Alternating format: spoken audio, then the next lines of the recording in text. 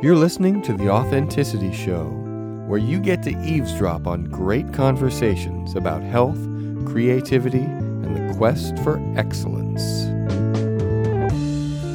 Your hosts are Carlos Casados and Satch Purcell. Today, Carlos and Satch are discussing Qi, the ancient Chinese concept of energy or life force, and what it means in different contexts and different fields, including martial arts, acupuncture, and hypnosis. You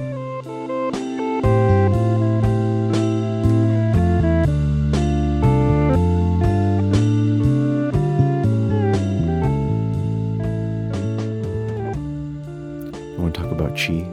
Yeah. I'd love to talk about Qi because I've got opinions, gripes, groans, whimpers, whines, all these things about the word Qi.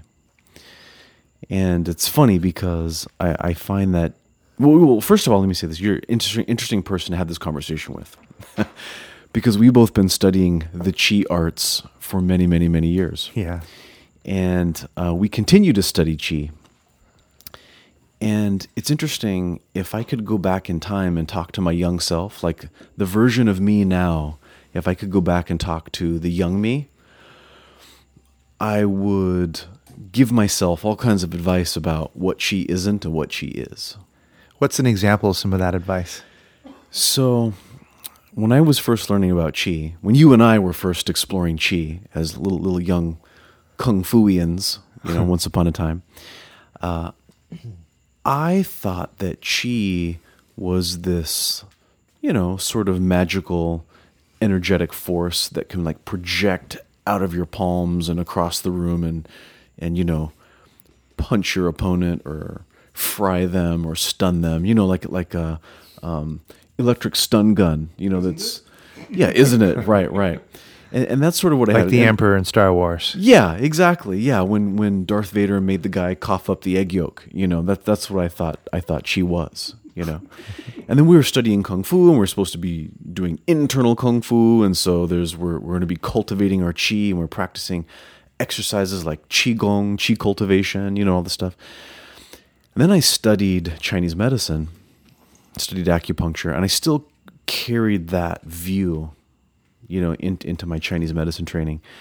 And it didn't serve me. I thought it was serving me. Fast forward to today, I've had many years now of working with Qi as a clinician, in addition to, as a martial artist. I have a very different view of Qi now. Very, very, very different view. And I have come to the conclusion that Qi is a metaphor. I think of it like this. Qi is something different to different people depending on their profession. To a feng shui master, Qi is an external thing that has to do with the movement of wind and water and energy and, in the environment. It's an external type of a phenomenon. To an acupuncturist, it's an internal phenomenon. It's something that you manipulate when you stick needles in people. It's something that is supposed to flow through your body in particular ways, right? If you're a martial artist, Qi is, at least in some contexts, is some sort of powerful weapon. You know what I mean? So depending on who you are, Qi is something different. So is Qi all of those things? I think it is. Is it each one of those individual things? Yeah. And I started to realize, studying Chinese medicine, that Qi is an enzyme reaction in your pancreas. Qi is ions flowing across the membrane of an axon while the nerve depolarizes. Qi is a hormone docking on a receptor.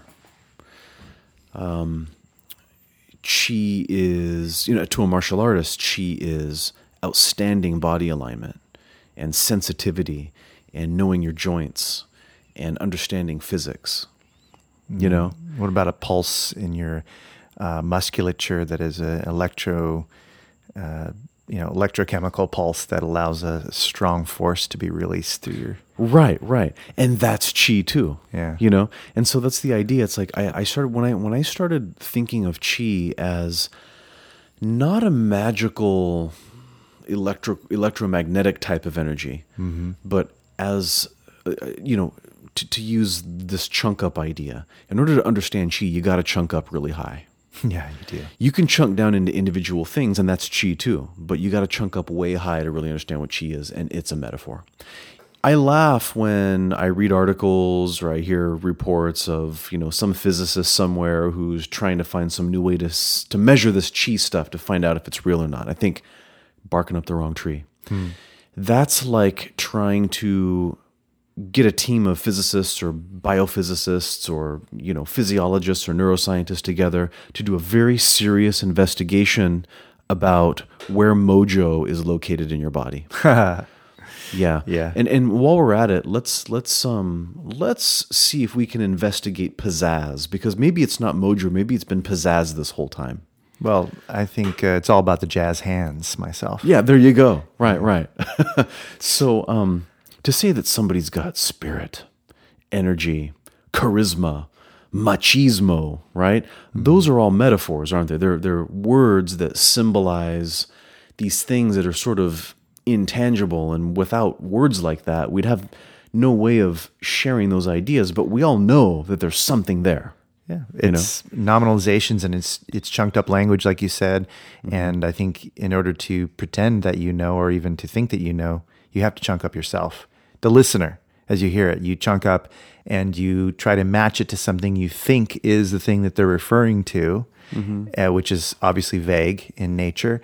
And you decide that you do know what they're talking about, but you don't really. Yeah. You just made the decision that you did. Right. It's different. Right. Yeah, totally. Yeah, so you're sort of speaking in this meta language, meta speak kind of way. And yeah, it's not precise. Well, what's cool about words like that, words like pizzazz and machismo and chi and prana, things like that, is that having those words allows you to accomplish things you wouldn't otherwise be able to accomplish. And so I think of it like this. If I'm holding a calculator and I'm trying to add and subtract and multiply and divide large quantities of apples and oranges, I know that apples and oranges are not actually inside the calculator. Right. I know that those little marks, those little numbers that I'm seeing through the screen of the calculator are representing apples and oranges. And in the same way, I think the word qi in medicine, in martial arts, in feng shui, I think that is a word that has the ability to represent phenomenon that some of it we understand and some of it we don't yet understand. And it still allows us to come to a conclusion that's beneficial. So here's what I mean. There's been a movement over the last 10, 12, years or so, maybe longer, based upon the writings of a particular author who I won't name right now, who has, in the acupuncture community, really criticized the idea of qi. And he said, basically telling everybody, don't worry, you can still get good results, and it's not your fault that you believe this ridiculous concept of qi, right? And see, I think he's wrong too. I think both have been wrong, that we have to understand, if we look at qi as a metaphor, it allows us to figure out solutions to problems that would have been hard to figure out. So for example, I can use the metaphor of qi to treat neck pain and headaches and digestive problems and, things like that, right? Even though I may not understand exactly what's causing the neck pain or the digestive problem and so on. So then a new disease comes into the scene. Go back to the 80s when AIDS was a new phenomenon. Had we ditched the qi metaphor, 100 years ago, said, oh, this is stupid, this is crap, get rid of it, right? A new disease like AIDS comes along, and nobody even knows exactly what it is yet. We're still trying to figure out, it's some kind of virus, and nobody knows where it came from, and how, and there's all these unknowns. The qi metaphor works in that situation. You can still come up with a diagnosis that has a set of treatment principles that can get you at least some kind of consistent results, right? Yeah, so maybe somebody comes to me and they say, the doctor doesn't know if I have fibromyalgia or MS or chronic fatigue syndrome or some latent Lyme disease. Nobody knows what I have, right? I can say, that's okay. I don't need to know what that diagnosis is. I can still use my Chinese medicine metaphors that will lead me to a conclusion of which will be a particular herb formula or a particular set of acupuncture points. And at least I can offer you something.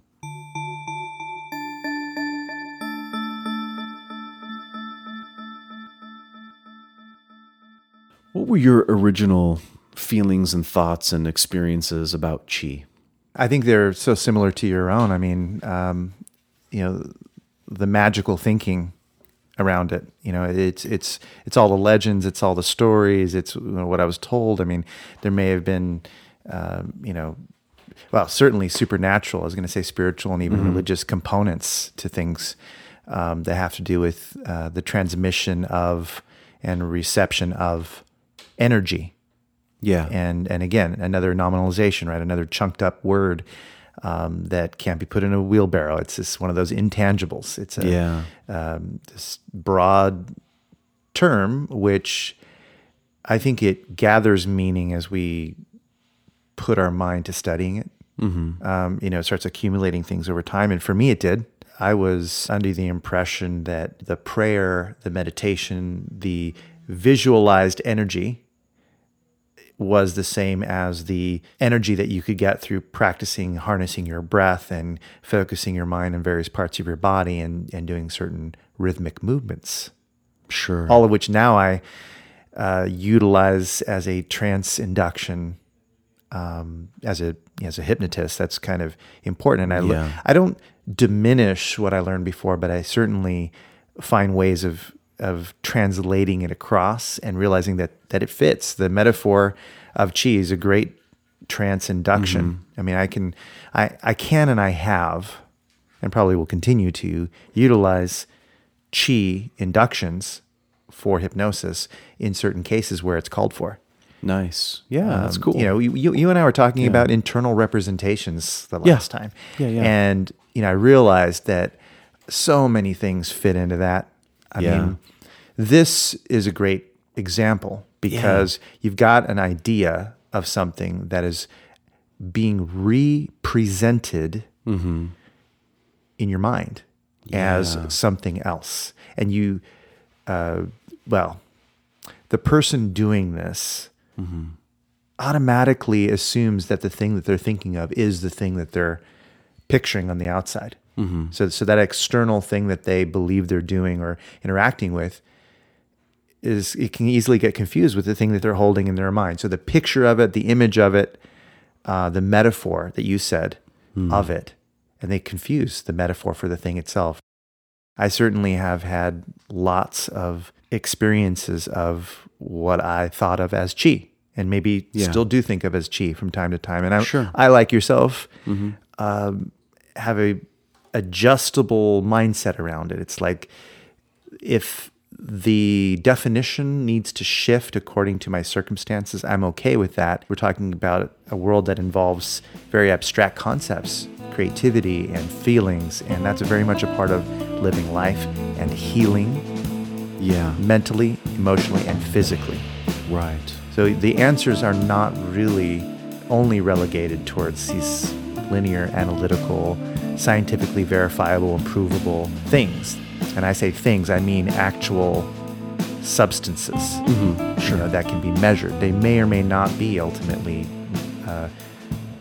contained by that mindset and those set of rules. I think there's so much of life which is subjective that if you don't deal with subjective reality, or if you don't acknowledge the power and the potency and the importance of subjective reality, you're missing a huge part of it.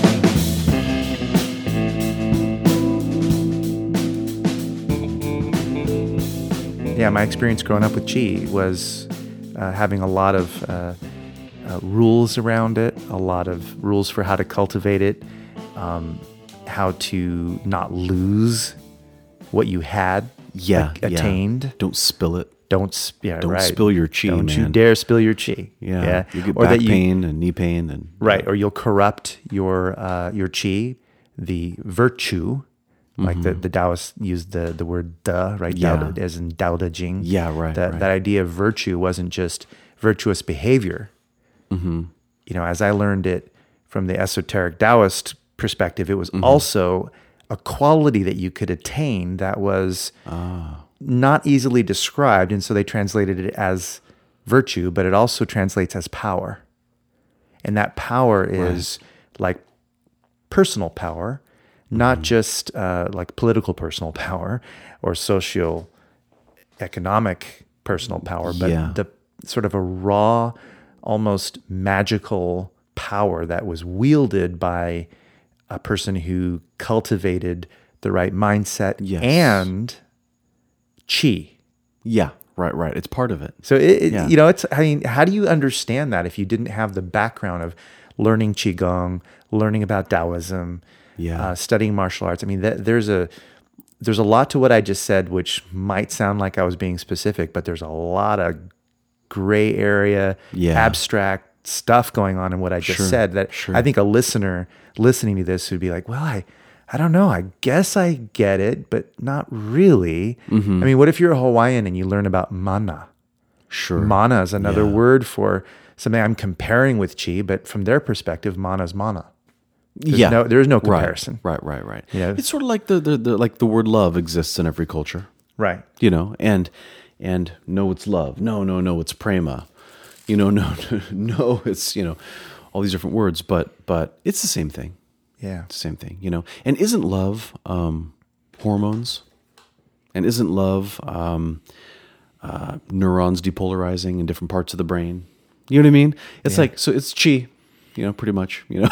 It's funny because like in Chinese medicine or in the Taoist arts and things, they talk about the three treasures. Yeah. Jing, qi, and shen, right? Right. Jing, you know, essence, for lack of a better term, the essence of life, you know, as very much a stored, you know, physical substance from your kidneys, you know, sexual juice and things like that, right? So Jing, Qi, Shen. So we've got essence, Qi, as we're talking about, you know, which literally means air, right? Jing, Qi, and then Shen, which means spirit, you know, or mind.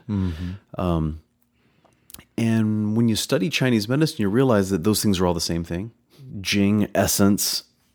When it becomes a little less solid, it's qi, you know, and takes qi and essence to make a healthy spirit or mind, you know. So really, it's the same thing. Like you're talking about something at different stages of refinement and existence. Yeah, like water, ice versus liquid versus Gas vapor, or vapors, you know. Yeah.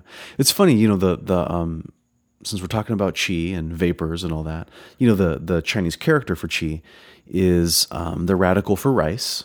Okay. Right. And then it's the radical for rice combined with a radical that indicates a steamy, gaseous vapor. Like it's being cooked. Yeah, like steam coming off rice. Yeah. And what does that mean? You know, I mean, well, in some ways, it's something very literal. It means that, you know, you eat food and you get energy to live. If you don't have it, you're going to die. You know what I mean? So, yet the word itself literally translates, even in modern Chinese today, as air. You know, and Breath. yeah, you know, and yeah, breath, air, you know, and so you could think of it as, you know, is it oxygen? Yeah, it's that too. Mm-hmm. You know, it's that too. And is oxygen or is breathing involved in the transmutation and utilization of the sugars from, say, rice? Exactly. Yeah, You know, exactly. That's of what course, you're doing. I mean, you're breathing and you're moving and you're activating. I mean, that is exactly, you know, that's very involved in the process of digestion. Right. You know, Ayurveda has very similar concepts to this. They have, you know, instead of Jing or essence, they have Ojas. That's right. Ojas. Yeah. and that's right. and Shukra. Shukra is like the sexual essences specifically. Yeah. So it's a form of Ojas and related to Ojas, but it isn't Ojas. Ojas is also a substance that gets transported between the organs and is involved in They often call it the container. It's what Okay. contains the prana, Yeah. keeps it from burning out, basically. Okay. So prana is the breath energy. Yeah. And then the spirit energy, they sometimes call tejas. It's Okay. like the light that comes off of a person, which is yeah. related to the idea of fire. Nice. Yeah. So anyway, it gets complicated. I mean, as with Chinese Yeah. medicine, you could get very, very detailed and come up with these sort of sub categories that link Yeah. things together and allow for the different manifestations. Yeah. But basically, there are three basic ones. Yeah. Okay. Isn't that funny how in both medicines and all this, Yeah. like those things are there.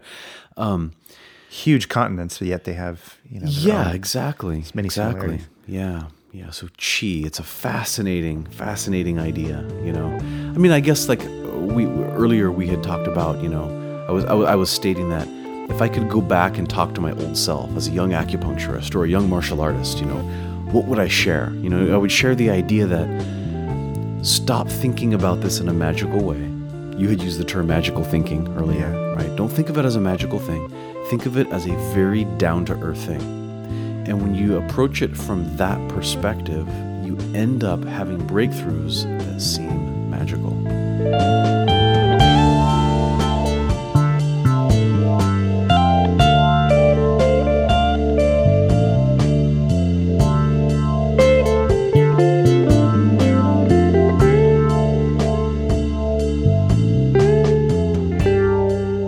You're listening to The Authenticity Show, where you get to eavesdrop on great conversations about health, creativity, and the quest for excellence. Your hosts are Carlos Casados and Satch Purcell. Next up, Carlos and Satch continue their conversation about Qi.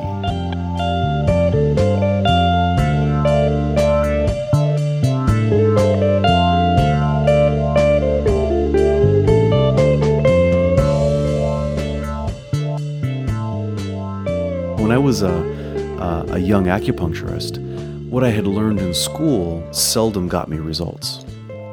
Or I could get results, but it took a lot of treatments, and it wasn't very practical. Fast forward many years, and now I can use 1 needle, 2 needles, a few needles, and get rapid, instant results, right? What helped that happen? Well, a lot of that was continuing education courses and learning from other people that had a more down-to-earth experience and understanding about what Qi was. And one of my breakthroughs was studying with a man by the name of Richard Tan, who recently passed away. I didn't know that. I think it was either earlier this year or last year, 2016, 2015. He passed away very recently. And I had the great fortune of attending some of his workshops, and he was an amazing acupuncturist. And he said something that really helped me solidify my growing understanding of what Qi really was as a metaphor. I mean, I had this idea that Qi is a metaphor, but he really showed me how to understand it truly as a metaphor in a way that will get you awesome results, right? And he said something. He was using the bagua, right? Right. And the different guas that make up the trigrams. And he was explaining about how in acupuncture theory, there are different divisions of yin and yang, and how different divisions will balance other divisions. It gets very technical, right? It's very technical and mathematical. And what he was talking about was how we have the wrong idea. We think that when we're balancing somebody's Qi, we're balancing it in their body. He says that's not what they're talking about. They're talking about balancing it on paper. And I went, oh man, that is so right. You balance the channels on paper. That tells you which zones of the body and which points you need to choose that instantly cause the body to create these responses. Some we understand, like endorphins being released, microcirculation being adjusted, the little things like that we do understand, plus probably all kinds of things that we don't understand, and the Qi metaphor allows those things to happen, even though we don't understand all of them, Yeah. But balancing your channels and your Qi on paper was the key. And it brought it down to earth in a way that clicked in my mind, and I thought, now I'm getting results that seem magical to outsiders that look at it. By balancing on a paper, that's interesting. Yeah. Are you saying that it should make sense with a theory, and that you should do the sort of calculations and the adjustments so that it makes sense on paper, and then you actually select from that, and that those things you select from that? Okay, exactly. We'll give you the profound, quote unquote, magical results. I'll give you an example. Let's say somebody has knee pain. Okay. Let's say they have left knee pain, and it's on sort of the outside front of their knee. Okay. So like underneath your kneecap, on the outside you have a little dimple, a little depression under your knee, and then you have one on the inner side. So there's a lateral depression and a medial depression. Mm-hmm. Let's say somebody has pain around that outside depression under their knee. Okay. Okay. In acupuncture, we would say, oh, that's the stomach channel. That zone has been assigned the stomach channel, and it has a name according to yin and yang called Yangming, and that means yang brightness. Okay. So there's a yang brightness zone on the leg, and there's a yang brightness zone on the arm. The leg is going towards the ground, that's yin. Your arm is higher in your body, that's yang. So one's yin, one's yang. So how do you treat knee pain in that spot? Well, use yang to treat it. So you go to the opposite elbow, the right elbow, and you go to the large intestine channel, which is the hand Yangming, the hand yang bright channel, and you stick a needle in it in the elbow, because the elbow corresponds to the knee, and then their knee pain goes away. Wow. So on paper, I would do that. I would say, well, where is the pain? Oh, it's this particular channel.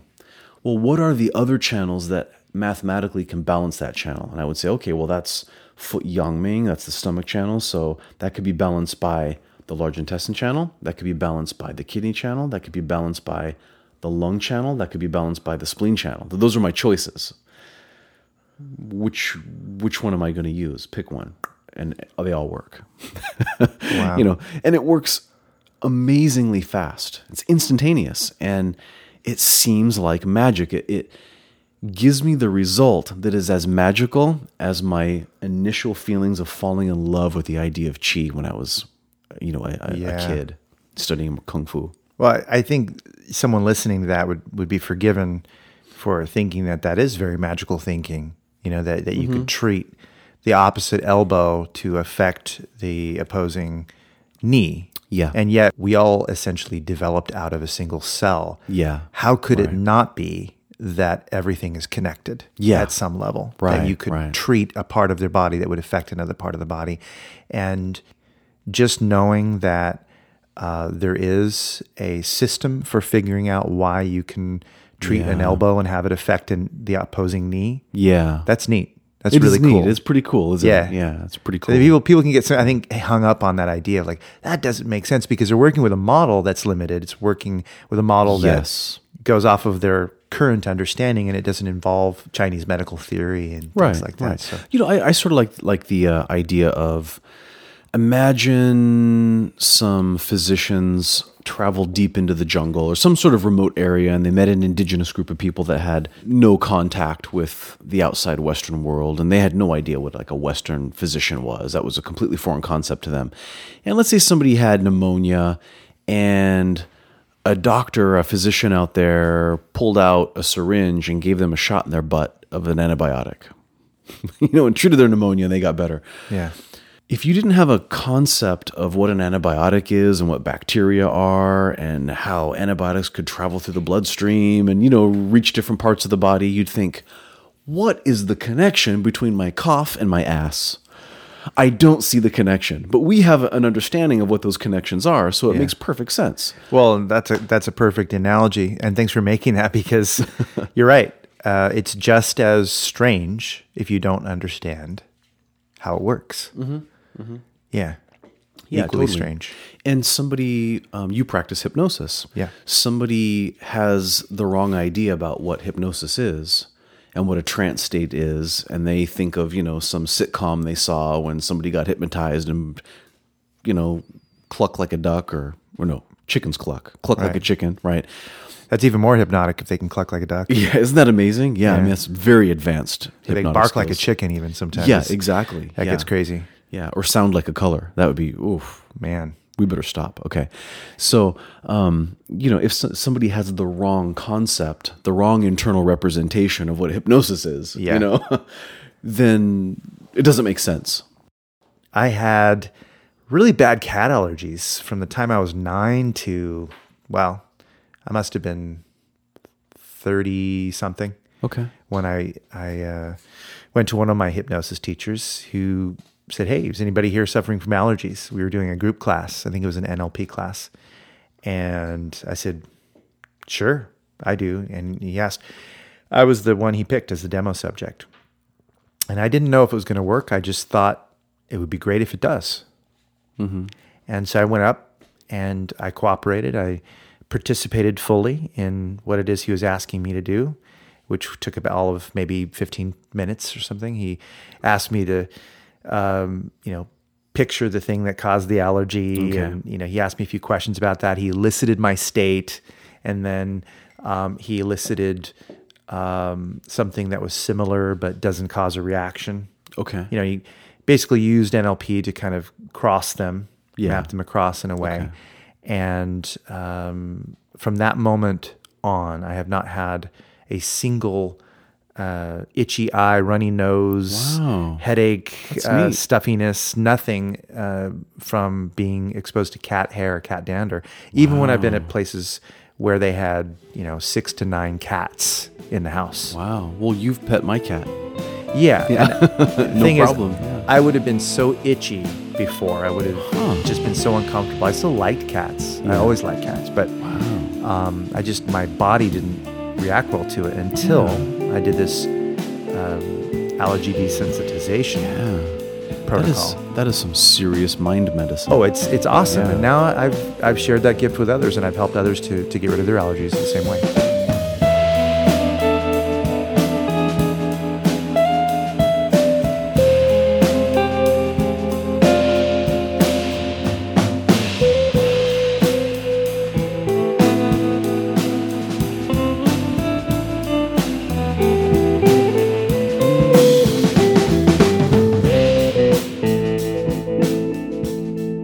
Recently, I read an article where some neuroscientist or some anatomist had actually discovered tiny little lymphatic vessels that have a direct connection to the brain, and this was thought to have not existed previously. That's right. Yeah, and How could we have gone that long? Yeah, I for mean, centuries, exactly. opening up cadavers, right. and we didn't know that there was that this actually Yeah. existed. That it connected directly to the brain. And so that basically proves, for anybody who's maybe not familiar with what the lymphatic system is, it's the circulatory system for your immune system, and so there was thought to have not been a direct connection between the brain and your immune system, and they just found it like within the last year or so, just found it, Right. and apparently the way the structures were, it was very difficult to identify. Yeah. And this individual figured it out, and he saw it, and he's proven it, and it's a well understood thing now that your brain physically, literally connects to your immune system. So It does. how couldn't a hypnotic state have an influence on your immune system and solve your cat allergy? Right. There's a direct link there. It's there. And that's a physical, that's certainly physical evidence. The other kinds of evidence they've amassed over years and years about the effect of stress on the body, and Mayo Clinic did tons and tons of studies on, the effect of stress on inflammation and the effect of basically trance states, deep relaxation states, hypnosis and meditation on the inflammatory response. And as a medical person, how long-term inflammation really is responsible for so many problems, from heart disease to cancer to, even things like diabetes and other things. Over the time, the destruction of the tissue, the destruction of the nervous system from long-term, unmanaged, rampant systemic inflammation Yeah. and how that can affect your health is huge. And if the basics, taking care of the treasures, right? What you eat and the exercise you're doing, and then the mindset. So the prayer, meditation, the managing of emotions, the things like hypnosis, reframing, NLP, stuff that you can do that can manage your mental state. You have to manage. Yeah. Your sleep, your diet, your exercise, and your mindset. Those are like absolutely, indispensable. You have to do all those things. There's a in the acupuncture community here in the United States, there was a well-known author and lecturer. His name was Bob Flaws. He's an acupuncturist, herbalist, and he used to often talk about the 3 free therapies, and that's exercise, diet, and lifestyle. Yeah, and lifestyle being your thoughts, your emotions, your habits, things like that. You and I have both done sensory deprivation floats. Yeah. Right. I remember the first time I did a float, I described it as an anti-inflammatory activity. Yeah. That's right. There are anti-inflammatory drugs. Well, floating in pitch blackness is an anti-inflammatory activity, and I could feel it in my body. Yeah, it's wonderful. Yeah. Highly recommended for anyone who's listening to this. Absolutely. Yeah. Yeah. Sleep. No, I don't recommend sleep deprivation, but I do recommend sensory deprivation. Yeah, it's good stuff. I mean, it's so good for you. Stuff. Yeah, I love it. Love it. But I'd like to loop this back to the idea of qi because qi. The ability and skill of working with this abstract metaphor called qi and what benefit it can have. For one thing, the development of sensitivity. Yes. I don't mean excessive sensitivity to your environment in a way that makes you more susceptible, but I mean the cultivation of sensitivity along with the strengthening of your mind and body. Yeah. Because there's this idea that comes along with development of qi. I mean, there's a pre-frame that you accept when you practice qigong, which is when you develop your qi, you'll be increasing your immunity, your resistance to cold and heat, your need for sleep, your quality of life, your physical power and strength, your sexual virility, your mental capacities. Everything will increase as you increase your vitality through the practice of qigong. So this pre-frame is accepted and hypnotically embedded as you practice qigong every single day. Yeah. And you're developing this subjective, some might say imaginary experience of a feeling of heat, pressure, tingling, movement, whatever you want to call it, that magnetic sensation that people describe often when they talk about having qi or feeling qi through their body or developing the ability to sense it between their hands or moving through their body in the various channels. The more you practice those things, true or untrue, whether it's accurate or not accurate as a metaphor, it works and it does change the way you feel over time, and some seemingly magical results can follow when you learn to practice it the right way and if you're consistent about it. I just think that's neat because whether it's true or not true, it has this amazing result.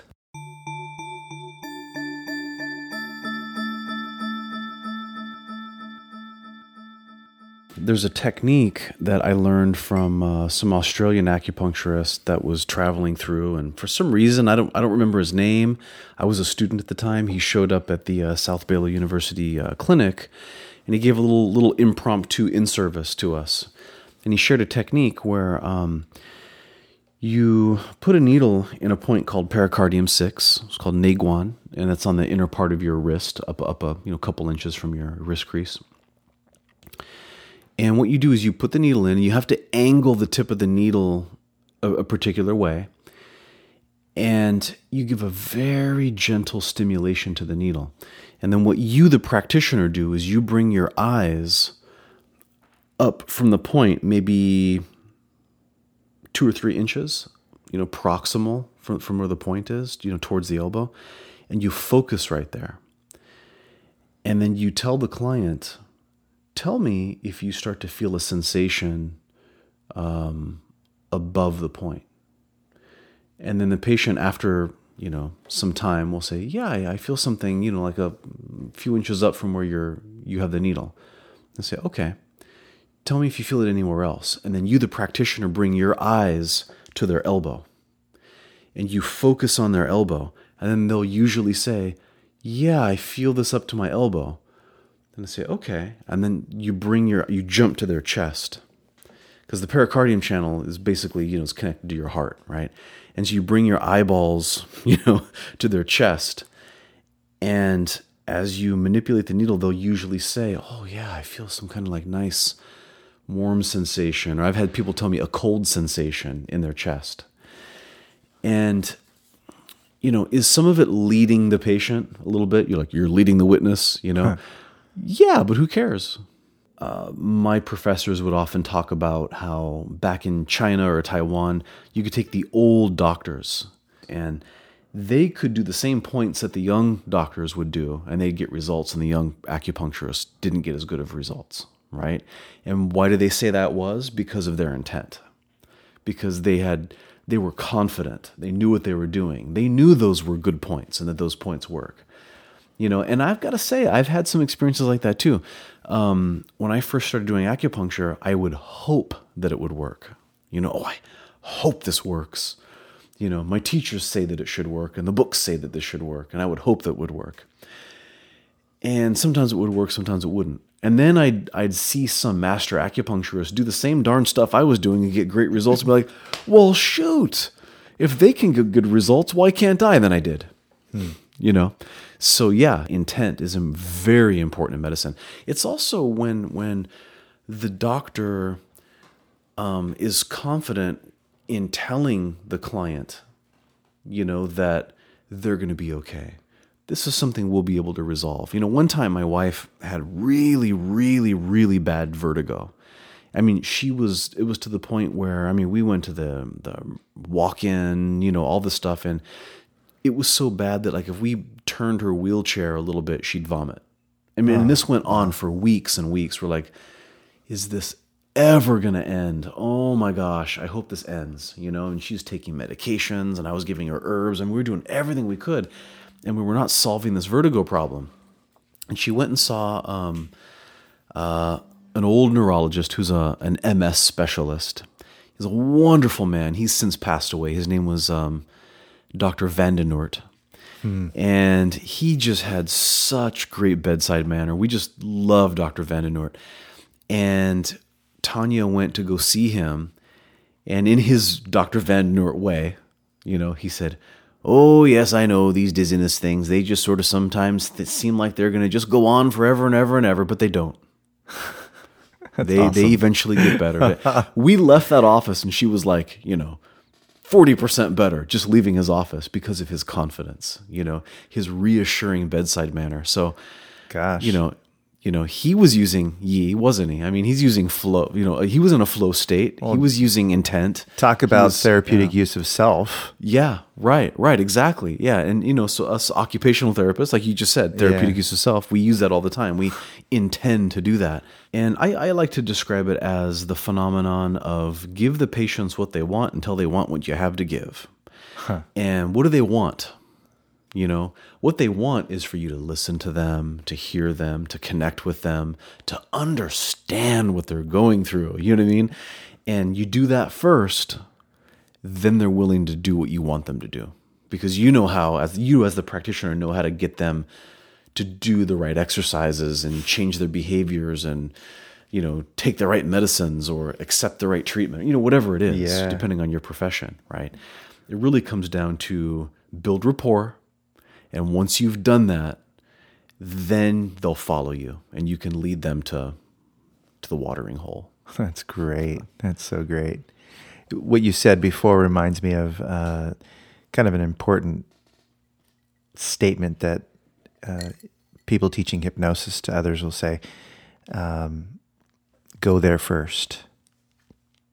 And it just refers to the idea that as you're leading someone into trance, I mean, there used to be this idea that, you had to resist going into trance and you had to make sure that the client went into trance. And that changed a lot with Milton H. Erickson and his students. It's the idea like, no, it's perfectly okay for you. In fact, it's wonderful if you go into trance with them, and beneficial even. Wow. Because this process can be an unconscious process for the hypnotist just as much as it is with the hypno-T. So go there first. So there is a trance state. Absolutely. You know what's funny is I remember telling you not too long ago that I found it to be a wonderful personal practice, or like a meditative practice, is when I treat somebody for a problem, I become very thankful and grateful for the fact that that aspect of my life is in good health. So like if somebody has digestive problems, while I'm treating them, I become I cultivate a sense of gratitude for my own strong digestion. Yeah. Or if somebody has ankle pain and I'm treating their ankle, I think, how fortunate I am that my ankle, is in great shape and that I have healthy ankles. And therefore that qualifies me to help their ankle. It would have protective qualities for you as well. This whole idea of transference. Yeah. Well, one of them positive transference. Yeah. One of the ideas about transference is the idea that you can psychosomatically manifest negative symptoms from identifying emotionally or empathically with the client. But if you said that would interrupt that thought. It would be a beneficial pattern interrupt that could have an effect positively on yourself as well as the client. Because as you break that pattern in yourself, you're also helping to break it for them too. Yeah. And it prevents the unconscious transference that can happen if you're too empathic. And you don't end up sort of unconsciously activating all your mirror neurons and getting yourself to sort of try to unconsciously mimic the pattern of disharmony in yourself. Yeah, right. It's like you hang around with too many depressed people and you're depressed. Yeah, it's right. Like, gotta be careful of like that saying, you are like you are limited by the sort of the potential of the 6 people you hang out with the most. Yeah.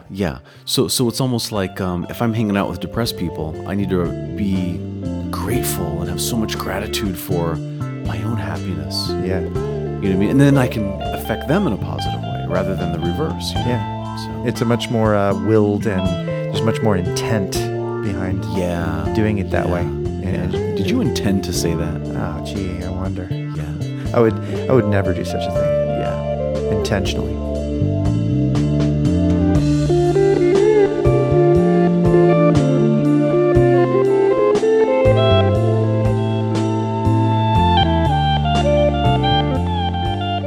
You've been listening to The Authenticity Show with your hosts, Carlos Casados and Satch Purcell. The show is produced by Oliver Altine. Our theme music is composed by Oliver Altine. You can find more information on our website, AuthenTicityShow.com. Thanks for listening, and have an authentic day.